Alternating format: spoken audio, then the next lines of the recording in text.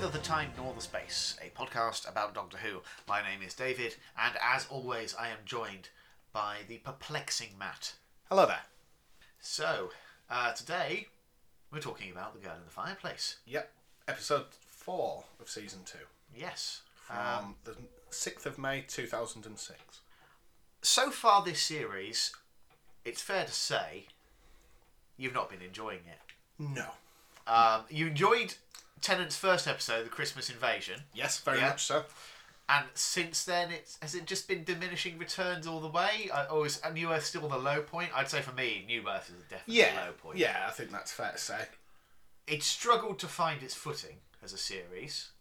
Even though I was singing the praises of School Reunion last episode, I do acknowledge the fact that it's not everyone's cup of tea. And also, I don't think it's a particularly user-friendly episode because it plays so much on nostalgia and love for the classic series. So if you don't have that going in, you're definitely going to get a lesser experience from it. So I'm a bit nervous about this one. Because historically, I have not enjoyed the historical episodes. No, you haven't. Though I think you did concede that the Stephen Moffat episode, Dr. Dances and Empty Child, that you did enjoy that more than other historical stuff. And of course, he's written this episode. He has, back on the Moff train. So, on your usual scale, where would you rank this one? I was charmed by this episode. I really quite liked it. Have we got to add this as an extra level on the thing? Just charmed. No, do you know what? I'll go all out and I'll say good episode. It is a good episode. Honestly, I really quite like this one. I think it's got quite a few interesting concepts. Yes, definitely involved. I mean, one thing that I think this continues, probably my only criticism of this episode, but not necessarily just this episode, my ongoing criticism of season 2 is I don't see where we're going in terms of the bigger picture. Right. The episodes seem quite unrelated. Quite standalone, aren't they? Yeah, if we go back to last week where we had School Reunion, you know, there's literally no overlap other than the fact Mickey's along for the ride this time round. Yeah, I think that's a fair criticism. It's a fairly standalone story. Yeah. But it's a cracking little story, isn't it? Yeah. I think this... I would put this, of all the episodes we've watched so far, certainly probably in my top 5. Yeah, I think I would as well, out at this point in the series, yeah. So should we just get stuck in? Should we just jump there's straight lots in? to talk about here. So. Right, so we start at the Palace of Versailles. We do, yeah. Okay. Now, actually, I will say this maybe is one of my criticisms of the episode. I don't know whether I like that we start with this cold open. I know why we do. Yeah. Because it's kind of flashing forward towards the end of the episode. That's right, yeah. You've got this sort of like panic-stricken ball in the Palace of Versailles. French toffs running about the place. And I'll be totally honest, at this point, I just thought, oh my God. Yeah. I've been good this season. I've not been watching the trailers. I don't necessarily know what's coming. Yeah. And I just thought, oh, for God's sake, I'm not going to enjoy this. No.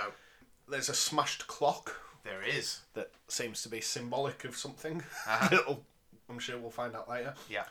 And a lady, who we later find out to be Madame de Pompadour, says he is coming. Yeah. And it's a man who's watched over her entire life. And then she shouts, Doctor. Who else was it going to be? Yeah. Yeah. See, at first when she said he is coming, I thought that could be the villain of the episode. Yeah. But then we get this nice illusion that the Doctor is coming. Yes. And then title sequence, we get the title episode, Girl in the Fireplace. And, because she was crouched, wasn't she? She was crouched in the fireplace. That's right. Shouting through it. So already, there's the fireplace, that's the girl. There we go. And I kind of wonder whether it almost punctures the mystery of the fact that we start at Versailles rather than starting with the Doctor and his crew landing on the spaceship. Mm-hmm. I wonder whether that would have been a more interesting opening. I don't know. I waver back and forth on it. I mean, the Either way title, it works. The Girl in the Fireplace. Yeah. And knowing it was a Stephen Moffat episode, I thought that could have been some ominous, a bit like The Empty Child. Yeah, the Girl in the Fireplace could have been the villain of the episode. Yeah, absolutely. But it's sort of, not spoil, but revealed. Yes, Almost yeah, immediately. it plays its hand very early on there. Yeah. But anyway, yes. So then we cut to Doctor, Mickey, and Rose. And I'll just hold my hand up here. I love that Mickey's on board. I love it when there are a few other tag-alongs, like the episodes where Captain Jack is along for the ride are always fun. And I mean, with one obvious exception, but yeah. But anyway, but yeah. So I really like that we've got Mickey along. And what I quite like is, I think the purpose he serves. I mean, a quote from Stan Lee from Marvel Comics is, "Every comic is somebody's first comic." Yeah. And what I like here is the purpose Mickey seems to play is, if your first episode of Doctor Who is this episode, he is experiencing that, and the questions you'll have are the questions he asks. Yes, yeah. And it was a nice way to introduce newcomers. if Yeah, that makes potentially sense. you could definitely take this episode and show it to someone who's never seen the series as a whole, and just be like, look, you want to see a good Doctor Who? Here is some good Doctor Who. Yeah. No context needed. Jump in and enjoy. Yeah. And it works like because you've got Mickey as essentially playing the role that Rose was playing back in episode 1 of series 1. Because, last episode, I had a lot of questions that were seemingly unanswered. Yeah. It's quite nice having Mickey there, asking those questions, getting those answers. Because Rose at this point, she's almost an old hand at this. She just Yeah, because a knows lot the of ropes. Mickey's adventuring this episode is with Rose rather than the Doctor. So she is there as the expert, sort of leading she's it. sort of the proxy Doctor, if you like. Yeah. Yeah. Yeah. So and they're poking around on this sort of abandoned spaceship. Yeah, It's- there's a title along the bottom of the screen with 3,000 years in the future. Yes. 51st century. Yeah. They're on this abandoned ship, and the Doctor deduces the warp drives are working, but the ship's not moving anywhere. Yeah. And he says there's enough energy to punch a hole in the universe, but the ship's not moving. Yeah. So already we have two mysteries on our hands. Yeah. Already, we're like less than 5 minutes into the episode, when we've got like, what's going on with this spaceship? How is it that it can be running and not running at the same time? How do you resolve that paradox? And then also, what the hell has Versailles got to do with it? Yeah. So the Doctor opens a door, Yes. and it leads to 18th century French room. Yes. Yeah. Well, specifically, you just got the fireplace. So the rest of the spaceship. It's sort is of like a normal spaceship. warehouse, Yeah. but just one wall of this Yeah. warehouse has this ornate wallpaper Yeah. and dressing, and Yes. there's the fireplace. Yeah. The Doctor speaks through the fireplace, and there's a small girl called Renette at the other side. Yeah. And the Doctor deduces that the energy from the warp drives that can punch a hole in the universe has created this hole Yeah. between the spaceship and France in the 1700s. Yeah. So it's not just a case that it's not just a spatial hole; it's a hole in time as well. Yeah. So I think they call them time windows as the yeah. episode goes on. Yeah. And already at this point, when on my first watch, I was rubbing my hands with glee because I was just like, this is the kind of story only Doctor Who can tell. Yeah. This is what I come to Doctor Who for. This kind of batshit insanity where you can be standing in a far future spaceship 1 second and in 17th century France the next. Yeah, I think it does it well. Yeah. I like I say, I like this episode, but I certainly like this concept of past and future Sort of like jumping in between. Yeah. Okay, so the Doctor pulls a handle and the wall rotates in true Scooby-Doo fashion.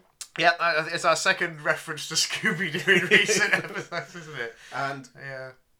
when he enters the room on the other side, it's nighttime, it's dark, and the girl, Renette, he spoke to, is now in bed. Yeah.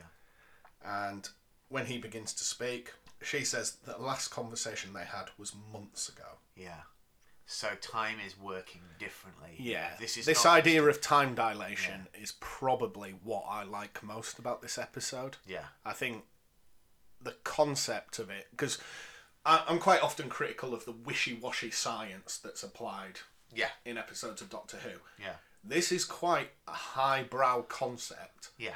and it's done well, Yes. rather than a stupid, simple concept done badly. Yeah. And I think that's probably why I really liked Yeah. this episode. Though having said that, there is also that line early on where Rose and Mickey ask him what this fireplace is, and he rattles off some pseudoscience mumbo jumbo, and Mickey says, what's that?" And the Doctor says, "I made it up. I just didn't want to say magic door." Yeah. So Yeah. that is almost a tacit acknowledgement of the fact that yes, this is very high concept science fiction, but also we're not going to get into the nitty gritty of how and why. If you're not capable of fully grasping this concept, it's a magic door. Exactly. Just play along. Yeah. Yeah, I really It's love lovely. it. Yeah. Okay, and in a sort of hark back to the empty child, the Doctor notices that the only clock in the room's broken, but there is an ominous ongoing ticking, which is exactly the same as we had when the little boy in the empty child stopped using the typewriter. Yeah. But it continued to type, "Are you my mummy?" That is just a classic Stephen Moffat trope. Right. It's just an easy shortcut to putting the willies up you, isn't it? Yeah. And it works. So the Doctor checks under the bed, Yes. and in true monster under the bed fashion, an arm lashes out at him. Swipes away his sonic screwdriver. Yeah. Yeah. And I'm not certain I would do this, but the Doctor just looks under the bed again just to see what it was. You know, Well, he's a braver man than I. definitely. But when he looks again, he can see feet, the opposite side of the bed. So whoever it was is now stood up. Yeah. And another thing I liked about this episode is the appearance of the villains. Yeah. You've got this masked man, but with this dark eyes and huge smiles. You know, it's almost like a masquerade ball mask. Exactly. That's kind of what it is, and they're wearing the wigs and the regalia of 17th century aristocrats. So obviously it's an attempt to blend in, but they've got these freakish masks, and who knows what they're hiding under these masks. If you think back to Christmas Invasion, where we had the Santa Clauses in the masks. Yes. I Also think the Sycorax in a mask. A lot of masks in Doctor Who.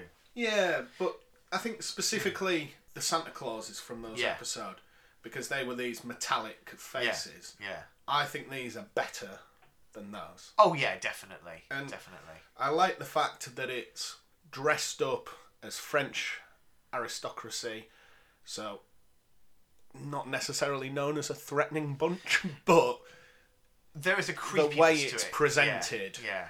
Definitely. Yeah. Definitely. And it just stands there, smiling and ticking. Yeah. And the Doctor notices that this man, I've called it a man at this point, has scanned Renette's brain at some point. And the masked man says that she is incomplete. Yeah. It's not ominous at all, is No. it? Now, I had no idea what that meant at this point, and I avoided going on Wikipedia and researching Madame de Pompadour and seeing if there was some famous moment from her life where she, quote-unquote, becomes complete. Yeah.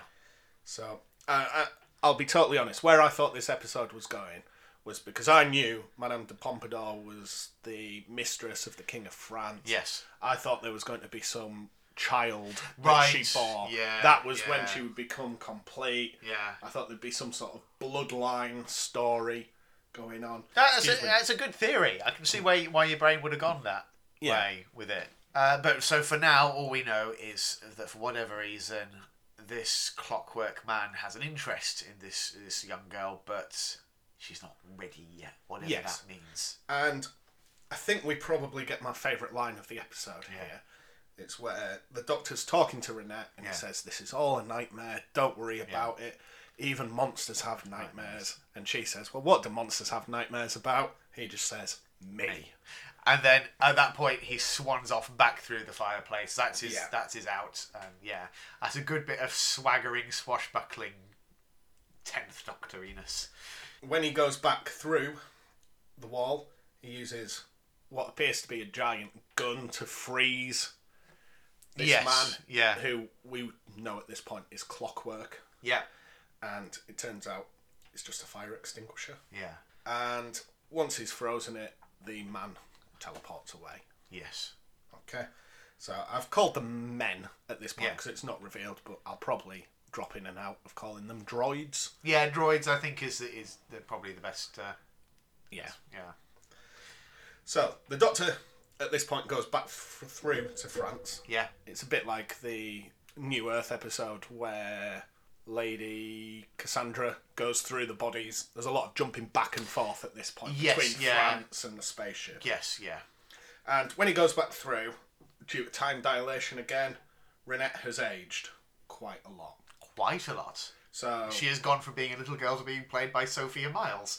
Yeah. Yeah. Are you familiar with Sophia Miles' work? Only through this. Okay. Yeah. She is actually in one of my favourite films, Oh yeah. Transformers 4. Oh, right. Not as good as Transformers 5, but she's in Transformers 4. In which episode would you? In which thing would you say she puts in the better performance? I don't know. I am quite fond of Transformers 4, but I'll give this the nod. Oh, fair dues. Okay. So yeah, so now she's a young woman, Yeah, and her and the Doctor share a kiss. they do. So, going He back just to last jumps episode, right in there. this idea of romantic links with the Doctor, Uh-huh. you know, there's a kiss Yeah. in New Earth. Yeah, We've talked about last episode the sort of affection he has with Sarah Jane and Rose.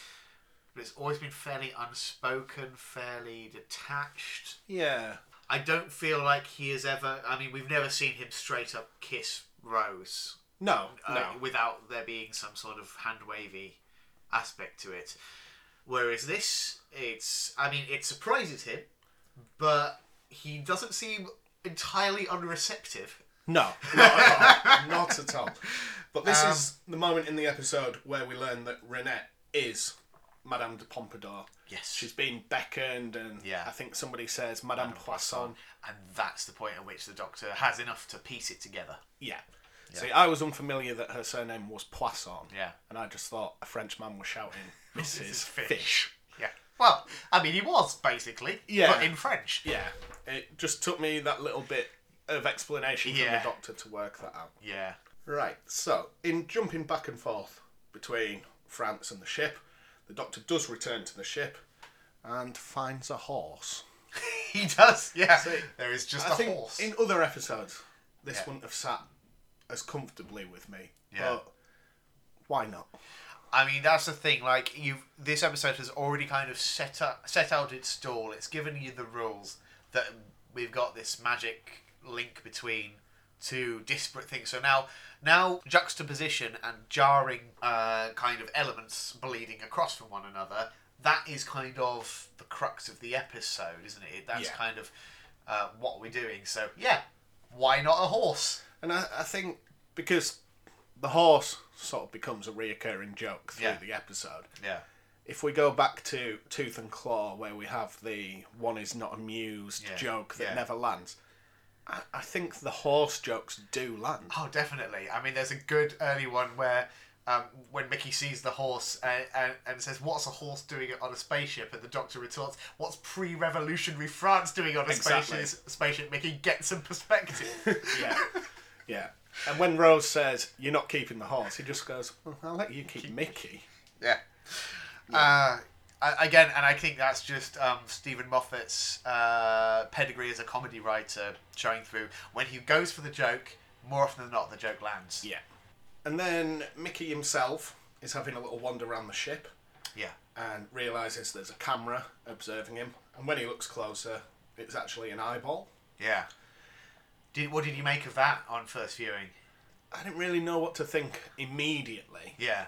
but I mean, the next thing that happens, Rose opens a little hatch and sees a heart. Yeah. So there's obviously some sort of foul play going on here Yeah. with the use of human organs. Yes. Yeah. Did you at that point make the connection between either the missing crew or the fact that they smelled cooking when they first? I I didn't make the link mean- with them smelling cooking. Yeah. I did sort of link it to the missing crew. Yeah. No, it was only right at the end where When they say... actually spell it out. Yeah, because I think they say Sunday dinner at first. Is what they say. Yeah, it's so, with hindsight, it's so grim, isn't it? Yeah. Anyway, we're getting ahead of ourselves. But so you got this like freaky eyeball on a stalk, and it's an actual eyeball. Yeah. Which I love as an image. Right. So the Doctor opens another door on the spaceship, and this one leads to the grounds of Versailles Palace. Yeah. And he sort of goes through and he's observing Reinette where she's having a conversation. Yeah, just skulking around in a garden. Yeah, well, that conversation's just basically her explaining who she is. Uh-huh.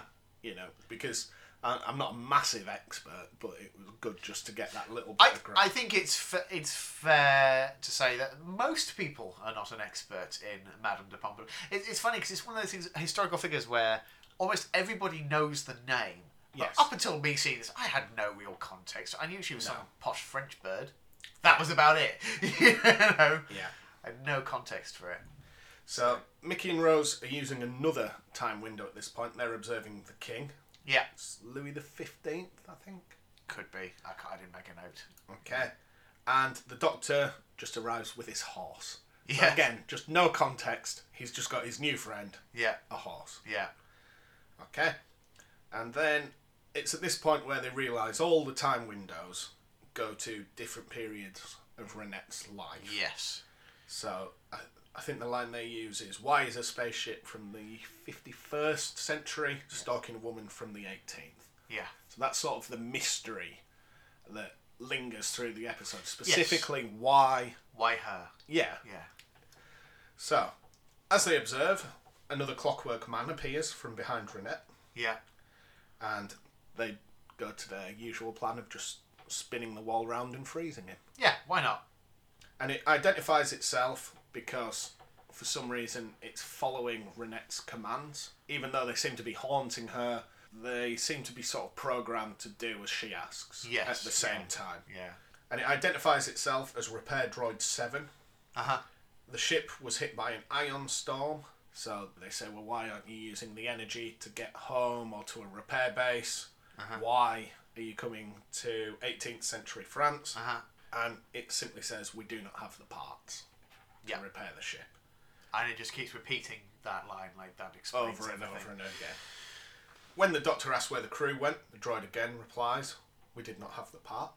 Through the explanation given by Mickey and Rose, they realise that the crew were used as parts. Yes, yeah. It's that horrible realisation. If you didn't know that already, Yeah, that's where we're going. yeah, And they've come to France as one more part is required. yeah. And it sort of stares at Reinette whilst it's saying this. Is this the scene where we actually get to see under the hood, as it were, on the clockwork droids? Or is that, have we already skipped so. over that? I can't remember. I do love that moment where the Doctor whips the wig and the mask off and we see this sort of and it genuinely is beautiful. It's like a glass head dome thing and like intricate clockwork sort of ticking away. The fact that it's constantly in motion adds to it. Oh, definitely. It's beautiful design work. I don't know who was the production designer on the episode who did that, but, hats off to them. I think it's one of the most visually unique villains we've had so far in Doctor Who. And in an echo of a response we've seen a few times, most recently I think in Tooth and Claw, when he sees the werewolf and his first response isn't like, oh no, terrifying werewolf. He's, oh God, you're beautiful. And he gets that same just instinctual response. He can't help but admire the craftsmanship of it, even as it's sort of threatening them. So when specifically the Doctor asks why Reinette, as opposed to why France, it says we are the same. Yeah. So this sort of led to my initial understanding that there was some sort of blood link, and this idea that she's incomplete was going to be a child that she bears. Right. Although we never quite get that conclusion. No. And in fact, I think the conclusion we get is probably better than the one. Yeah, I love it. We won't get to it until we get to it, but yeah, no, like I say, it's a strong theory you had there. I tend not to be the kind of viewer that tries to guess ahead of an episode, because best case scenario, if I guess correctly, I'm a bit disappointed, and if I guess incorrectly, then what was the point? Yeah. So I like to get swept up and go along for the ride, and this is a very easy one to just sweep along to. So following that, Renette orders it to leave, and it teleports itself away. Yeah. So the Doctor sends Rose, Mickey, and Arthur after it. It's a good name for a horse. Horse. Yes, yeah. I forgot about that. Yeah. I could see you were perplexed there. Yes, So yeah. It's the horse fairly early. is now called Arthur. Yep. If you had a horse, what would you call it?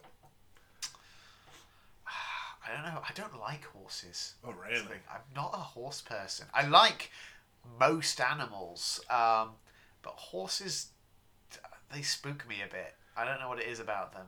See, this weekend I treated myself. I've been playing Breath of the Wild, the Zelda game, and I've named my horse after a horse from my childhood. Me and my brothers used to spend a lot of time at my auntie's house. She lives in the country, and the farm next door had a horse called Gaylord. That is a good horse name. I can tell you what my partner and I, what we named the horse when we were playing Breath of the Wild. We had a horse called Hot Dogs. Nice. Yeah. Any reason? Were you eating hot dogs at the time? I don't think so. I think Sean came up with that one. Yeah.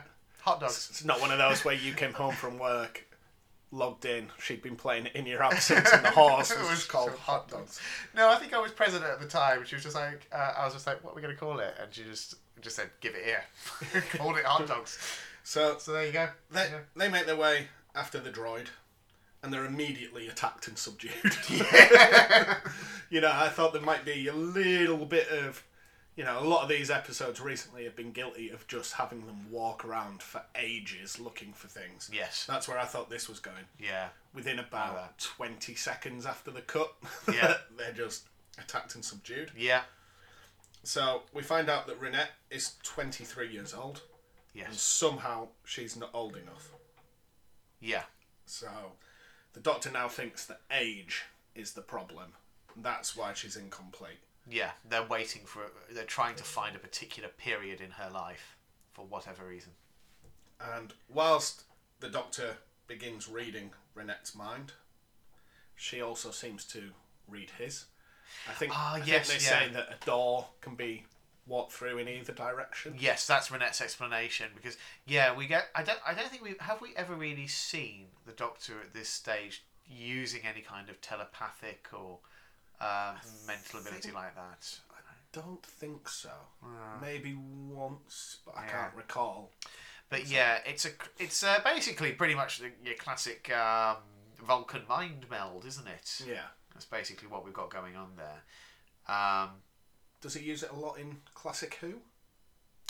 Not a lot, but I think it does come up every now and then.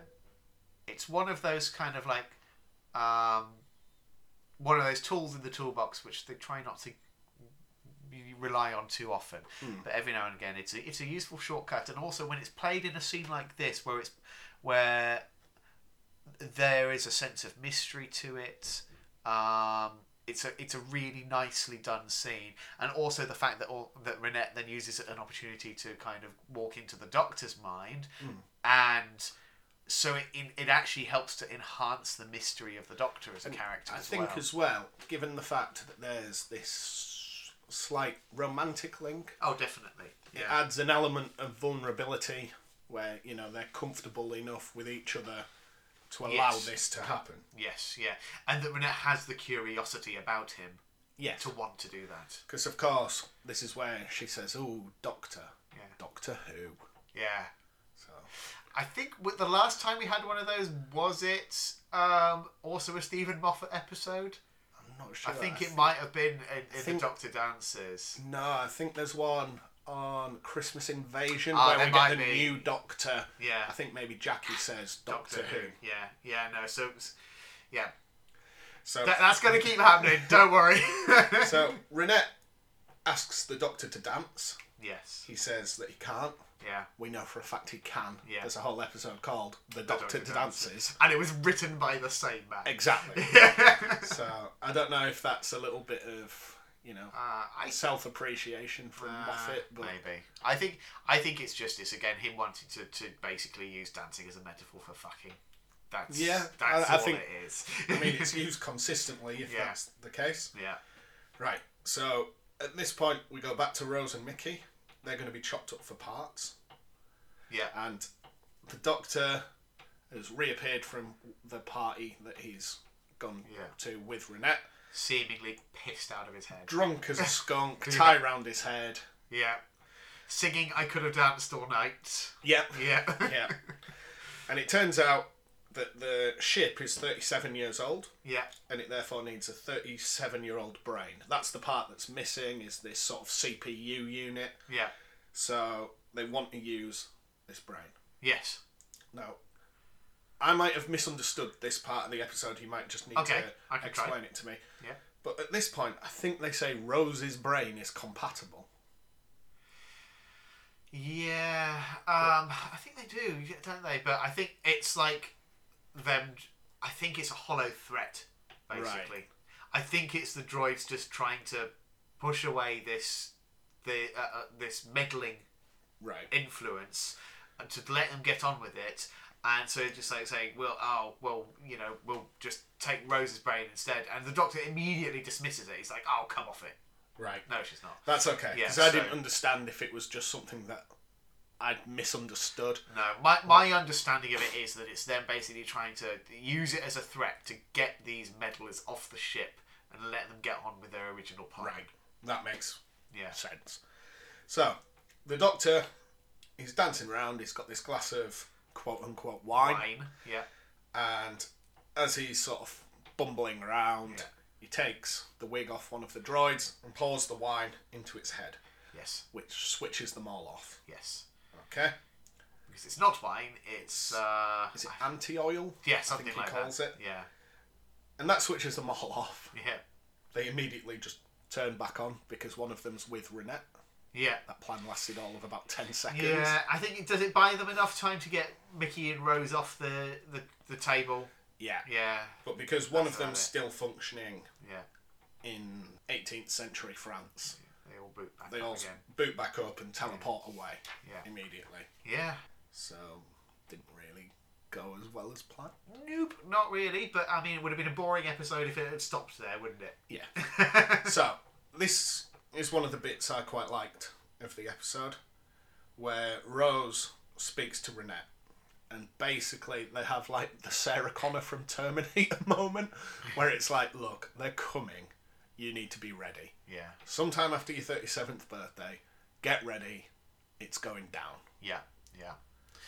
And there's like Renette kind of admits that she's scared, but also, in a very stoic kind of way. And the conversation, I forget exactly what leads up to, but the conversation concludes with a fairly iconic line from Renette, which is, one may tolerate a world of monsters for the sake of an angel. Yeah, yeah. Which is... beautiful. Nice. It's a lovely bit of writing, and isn't it? It resonates with Rose, because I think she is in the same boat. Absolutely, she is. Yes. So yes, because they say the monsters and the Doctor, you can't have one without the other. Yeah. And yeah. So at this point, it's still not fully explained why it's Renette they're after. No. They just are. Yeah. We know they want her from at a particular age, but we're still clueless as to what's so special about Madame the Flippin' Pompadour. Yeah. Yeah. So when Rose is explaining to her that there's a spaceship that has all these windows to her life at various times, and she's trying really, really hard to put it in terms that she'd understand. Yeah. Renette pushes past Rose onto the spaceship. This is the first time she's come through the doors that she's seen the Doctor through. And it's weird how that suddenly feels jarring. We've been watching the Doctor flip back and forth between the two. Yeah. And we don't think anything of it because that's what the Doctor does anyway. The Doctor has no fixed time and place. But this is as jarring, if not more jarring than the horse. All of a sudden we have this woman who looks so at home, so at place, with, surrounded by all that finery, this beautiful palatial ground in her fantastic gowns and all of that, and all of a sudden she's stepping onto this dingy, dark spaceship. Yeah. And it's something, this moment of high contrast, and I think it's beautifully directed. Because I think it marries with this idea of you can't have the Doctor without the monsters. Yeah. Because although to her the Doctor is this chivalrous angel that turns up whenever she needs him to, the world he inhabits, to her, we've gone from these beautiful archaic French palaces to essentially a horrible dimly lit corridor with metal cladding on the walls. It's an impressive contrast, and she very quickly realises, I don't like this world. Definitely. So again, the conversation with Rose continues. Rinette goes back through to France, and we cut basically to the opening scene that we'd seen earlier. So we know we're reaching endgame here. So the droids appear and say to Rinette that she is now complete. They're crashing a party. There's various aristocrats all gathered around in this ornate ballroom. So Rinette at this point must be 37. They make a point that every time the Doctor appears, he hasn't aged a day. They do. Now, she's gone from 23 to 37 and has not aged a day. I mean, that's... she's got a very privileged lifestyle, maybe. But, like I say, every time the Doctor appears, they're like, he hasn't aged a day. This has been 14 years. They could have... The makeup artist could have at least tried to, pop a couple of lines on her face or something. Something to give some indication of the time passing, but no. So, the Doctor, Mickey, Rose, and the horse, Arthur, are observing this, but they realise the window they're looking through is unlike the others. It doesn't rotate. All the others sort of have there's like a portal wall. You can actually step through it, basically. But that's not the case here. And the Doctor says if he were to smash the glass, it would destroy the time window. He would be trapped in that period. So essentially, there's no way he can get to her at this point. So we cut back to Rinette, and she tells the droids she's not scared. So I think they basically have her on her knees, knife to the throat. We're going to kill you, take your brain. But she's quite stoic, and she gives quite a rousing speech. I think at one point she says, we do not surrender, we are French. I don't know if she's not surrender, but she's telling the people not to lose their heads, to remain calm and stoic about this. Feels like a bit of a dig, the French. Obviously known for their cowardice. But hey-ho. So, just as it seems all hope is lost, the Doctor rides through the mirror on his horse. It seems basically they just wrote the horse into the episode just for one heroic moment. And as he smashes through, the window that should lead to the spaceship is now just a brick wall. So it's destroyed. He's stuck. I will say that moment, I mean, it's one of Tennant's iconic moments for obvious reasons. I think this might be peak swashbuckling for Tennant. I think we've used the term swashbuckling in pretty much every Tennant episode. And this takes the cake. It really does. So he saves Rinette, but he's now stuck. Also, that can't be good for the horse's knees, because the mirror's a good, it's a good 15, 20 feet in the air. It's very, very lucky. It's almost as if, why do you need a mirror that high up? Who's looking in that mirror? France, in it. So as he comes through, all the droids stop. He effectively tells them, he's severed that link with the ship. They're even stuck. If they kill her, there's no way of getting the brain there. They are defeated. And he said, and there's a excellent bit of wordplay as well, where he says like, you know, how much have you got left before you run out? You know, a day at most. And he looks at them and seriously says, "I'm not winding you up." Yeah. Yeah. Classic Clockwork pun there. Yeah. Right. Oh dear. Oh dear. Yeah. Right. Maybe that's one of the jokes that doesn't land on this episode. I don't know. I enjoy it. I think that's probably the one. We'll give them one. Following this, then, the Doctor accompanies Renette back to her home. Yeah. She explains that the fireplace from her childhood she has such fondness for because of what it means to her in terms of the Doctor. Yeah. She's had it moved to the palace. Yeah. Because they would en route they're discussing like, you know, oh well, I'm stuck here now, stuck on the slow path as the Doctor calls it, and he's you know, it sounds a bit regretful, but almost not too regretful because I think he's just straight up smitten. Yes. And I think he's like, well, this sucks, but also, you know, I'm in good company here, so maybe it won't be so bad. And so as they're walking in and she reveals the fireplace, she says, you know, it's a shame. I think I would have enjoyed the slow path. So she's got this inkling that preserving the fireplace will be enough to get the Doctor back to where he needs to be. So he begins to sort of tap around the fireplace. Yeah. And he uses it to go back to his ship. Yes. It essentially works. Yes. I think he says there's a physical link as well as a spatial and time link. So he's able to sort of jerry-rig it with the sonic screwdriver, get back to where he needs to be. So, from the other side, he speaks to Renette and he says, you have 2 minutes, go pack a bag, go to the window, pick any star. That's the star we're going to. Yes. So, I mean, talk about a romantic gesture. Yeah, absolutely. Quickly, the Doctor goes and lets Rose know that he's fine. Yeah. And he goes back to the fireplace. Yeah. And this is where we have like the most heartbreaking scene. It's a real gut punch, isn't it? Yeah. So he goes back and Louis the 15th is there. Yeah. Now, in this case, they have aged They have aged a little bit. Yeah. I think he's got a bit of a 5 o'clock shadow and not looking his best. It probably helps also that it's a dimly lit scene. Yeah. Intentionally so. But yeah, and so he explains that he says, you just missed her. And at first, so you think like, oh, well, she's just popped out to the shops or whatever, fine. I can wait. Yeah. But then the next shot is him looking out the window as sort of hearse coffins carriage. being carted off. Yeah. And he hands the Doctor a letter. Yeah.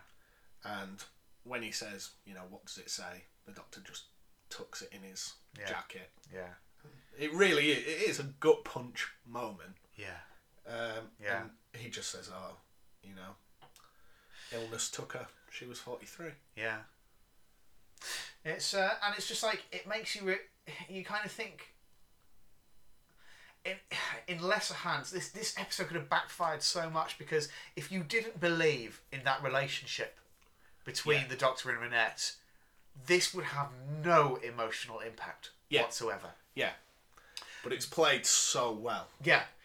And I think that's everything working in concert. The acting between the two leads there, absolutely believable, really works, and we'll come back to that.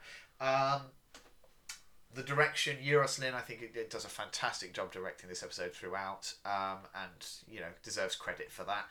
And the writing, you know, the all their dialogue, all their scenes together, you believe that they have this connection forged as it is in this kind of slightly wonky way, and and it's sort of like fast tracked in a way. It's I've not read the book or seen the film myself, but I think is it called The Time Traveller's Wife? Yeah, definite influence on this episode. And is it essentially the same premise? That time dilation. It is rather. Yeah, I think I've not read it either, but I know that Moffat acknowledged it as an influence, and actually his current project, he is working on an adaptation of it for HBO.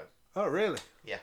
Because there is a film, isn't there? There is a film, but I think possibly the film, I don't know whether it was particularly well received because it probably cut a lot out from the book. Right. The fact that they're now adapting it for TV suggests that there was perhaps a lot that they had to leave out to cram it into 2 hours. I look forward to that. Yeah, I think you're probably a safe pair of hands for adapting that story. Oh. So, we go back to the TARDIS. Yeah. Rose asks why Renette. That's sort of the question Yeah. that has been posed all the way through the episode. Yeah. And the Doctor says, we'll probably never know. Yeah. This is where I lost my temper a little bit. So I was just like... You thought they would just... I thought this was Face of Bow. I thought this was bloody Bad Wolf. Yeah. Just like, oh, why? I thought there'd be some sort of resolution. It just goes, nah. Yeah. I was ready to flip the table. And then we get that final shot. We do, but just before that, Yeah. Rose asks the Doctor, is he alright? And he just, sort of in the most heartbreaking way, just goes, I'm always alright. Yeah, I mean, reading between the lines, the answer is, I'm never alright. yeah, absolutely. It's just like, I think if that was me, the response would be, well, it's a fucking case of having to be alright, isn't it? Because if I'm not alright, everything goes to shit. Yeah, yeah. So, it's quite good because, obviously, as an alien character, he's humanised really well here. Yeah. And then they understand that he's not alright, so they give him some space. Yeah. And again, in just the most heartbreaking way, he just goes and shuts the fireplace off. Oh, God, yeah, he does. I forgot about that shot. Yeah. Yeah. And, there's the picture of Madame de Pompadour over the fireplace. Yeah. And he just sort of sadly switches all the lights off and leaves. Yeah. And then, as the TARDIS disappears, this is where we sort of get the revelation of the episode. Yeah. Because the spaceship they've been on all along is called the SS Madame de Pompadour. Yeah. So, the droids have clearly confused that information. Yeah. That the parts they need from Madame de Pompadour aren't for the ship. Mm-hmm. Therefore, they're from... It's basically for the second episode, a Stephen Moffat episode in a row, the conclusion is basically robots are dumb. Yeah. They get shit wrong if they don't have the right information. Is it acknowledged in the episode? I think at some point they say that the droids aren't perfect. They might be confused. Yes. I don't think it says, oh, they're stupid. They don't know this. Yeah. I think he just says over time they may have. Yeah. I mean, and particularly it's because they're after her brain because it's like their central computer that has gotten destroyed. So no wonder they've gone a bit off the rails. Yeah. With, seemingly quite deadly consequences. But, there you go. And that's just like the final bow on the present, if you like. The final piece of the puzzle. It's just... I think that's what I liked. It's just that clever ending. Yeah. It's just one shot, but it answers all the questions of the episode. Yeah. You're left feeling just so satisfied with it as a story. It feels so complete. So yeah, hats off to all involved in that. So I put a pin in it earlier. I said I wanted to come back to the performances. Obviously, you've got the guest performance of Sophia Myles and the chemistry with David Tennant. They dated for 2 years after this episode. Oh, really? Yeah. That sort of makes sense. It does, doesn't it? Because there is a very real connection you can feel. Because you can buy into it whole hog. Yes, yeah. Certainly on screen. Yeah. Oh, that makes a lot of sense. Yeah. Oh, that's nice. Yeah, it is. That's a nice little way to it'd be nicer if they didn't break up subsequently, but for whatever reason. But I think it's an interesting bit of trivia for that episode. But yeah, I would say easily the best episode of season 2. Yeah, hands down, no question. Probably one of the best we've seen so far. Yeah. I'd put it up there with the season finale from season 1. Yeah. Parting of the Ways. I'd put it up there with Empty Child. Almost as good as The Unquiet Dead. Unquiet Dead can just get in the bin. In fact, I put a tweet out on our account from The Unquiet Dead this week. Did you? Right. Let me just find it. I don't really pay attention to what you do on Twitter because it upsets me every time I look at it. I don't think you're going to enjoy this one. Myself and my partner, we were watching the Big Fat Quiz of the Year. All right. And I put I'm trying to remember where I recognise Simon Callow from, because he was a guest who read one of the questions. I'm trying to remember where I recognise Simon Callow from on Big Fat Quiz of the Year. Then it hit me. I fucking hate The Unquiet Dead. Don't know why you like that episode so much. Well, let's not rehash it. But yeah, but no, this is a cracking episode, and you're hard pressed to find a Doctor Who fan that doesn't have only positive things really to say about this episode. I think it really is the show firing on all cylinders, doing what it does best and what Doctor Who uniquely can do as a TV show. Now, let me ask a question. Yeah. In this episode, they're in the 51st century, going through time windows to the 18th. Yes. Why don't they just go to the 18th century in the TARDIS? That is addressed in the episode. Mickey asks that same question, and the Doctor says, "We've landed here. We're part of events now." Right. So it's the classic. Once they arrive somewhere, once they're part of the story in whatever way, they can't then start. They can't just go back to the beginning. They can't go into because then they're disrupting the whole flow of things, and then you're creating paradoxes, and we don't want another Reaper situation on our hands now, do we? We do want another Reaper situation. You're never going to get them back. Oh, let it go. Oh well. I'm going to campaign. You write to Chris Chibnall. He's the current showrunner.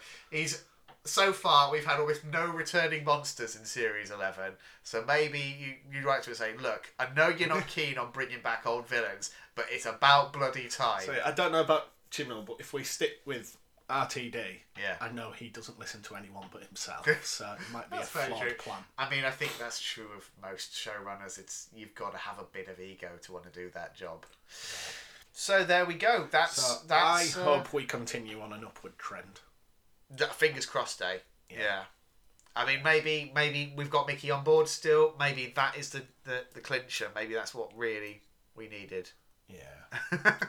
But yeah, like I said, my only criticism is it doesn't go anywhere in terms of the bigger picture. I mean, it does in terms of character development. Yeah, I was going to say because the Doctor and also Rose, I think we haven't really talked about it, but I think there is some glimmers of jealousy that we see, obviously, because in the same way that with School Reunion, she was a bit jealous of Sarah Jane. All of a sudden, there was this other woman again turning up and making I think a much more immediate connection than Rose.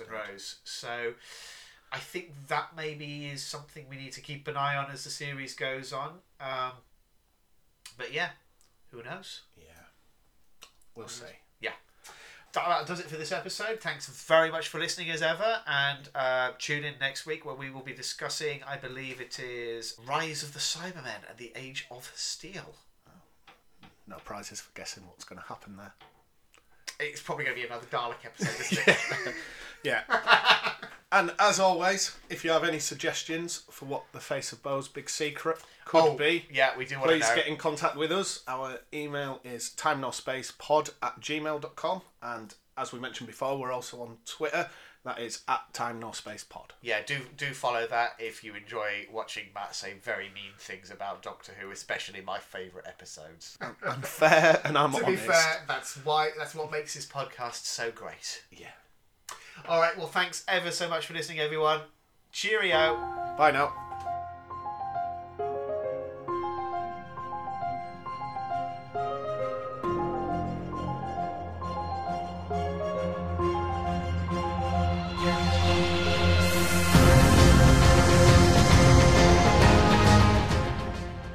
Thanks very much for listening to Neither the Time Nor the Space. If you want to get in touch with us, our email address is timenorthspacepod@gmail.com. Or on Twitter, we are @timenorthspacepod. And thank you to Alexander Urban for his smashing arrangement of the Doctor Who theme.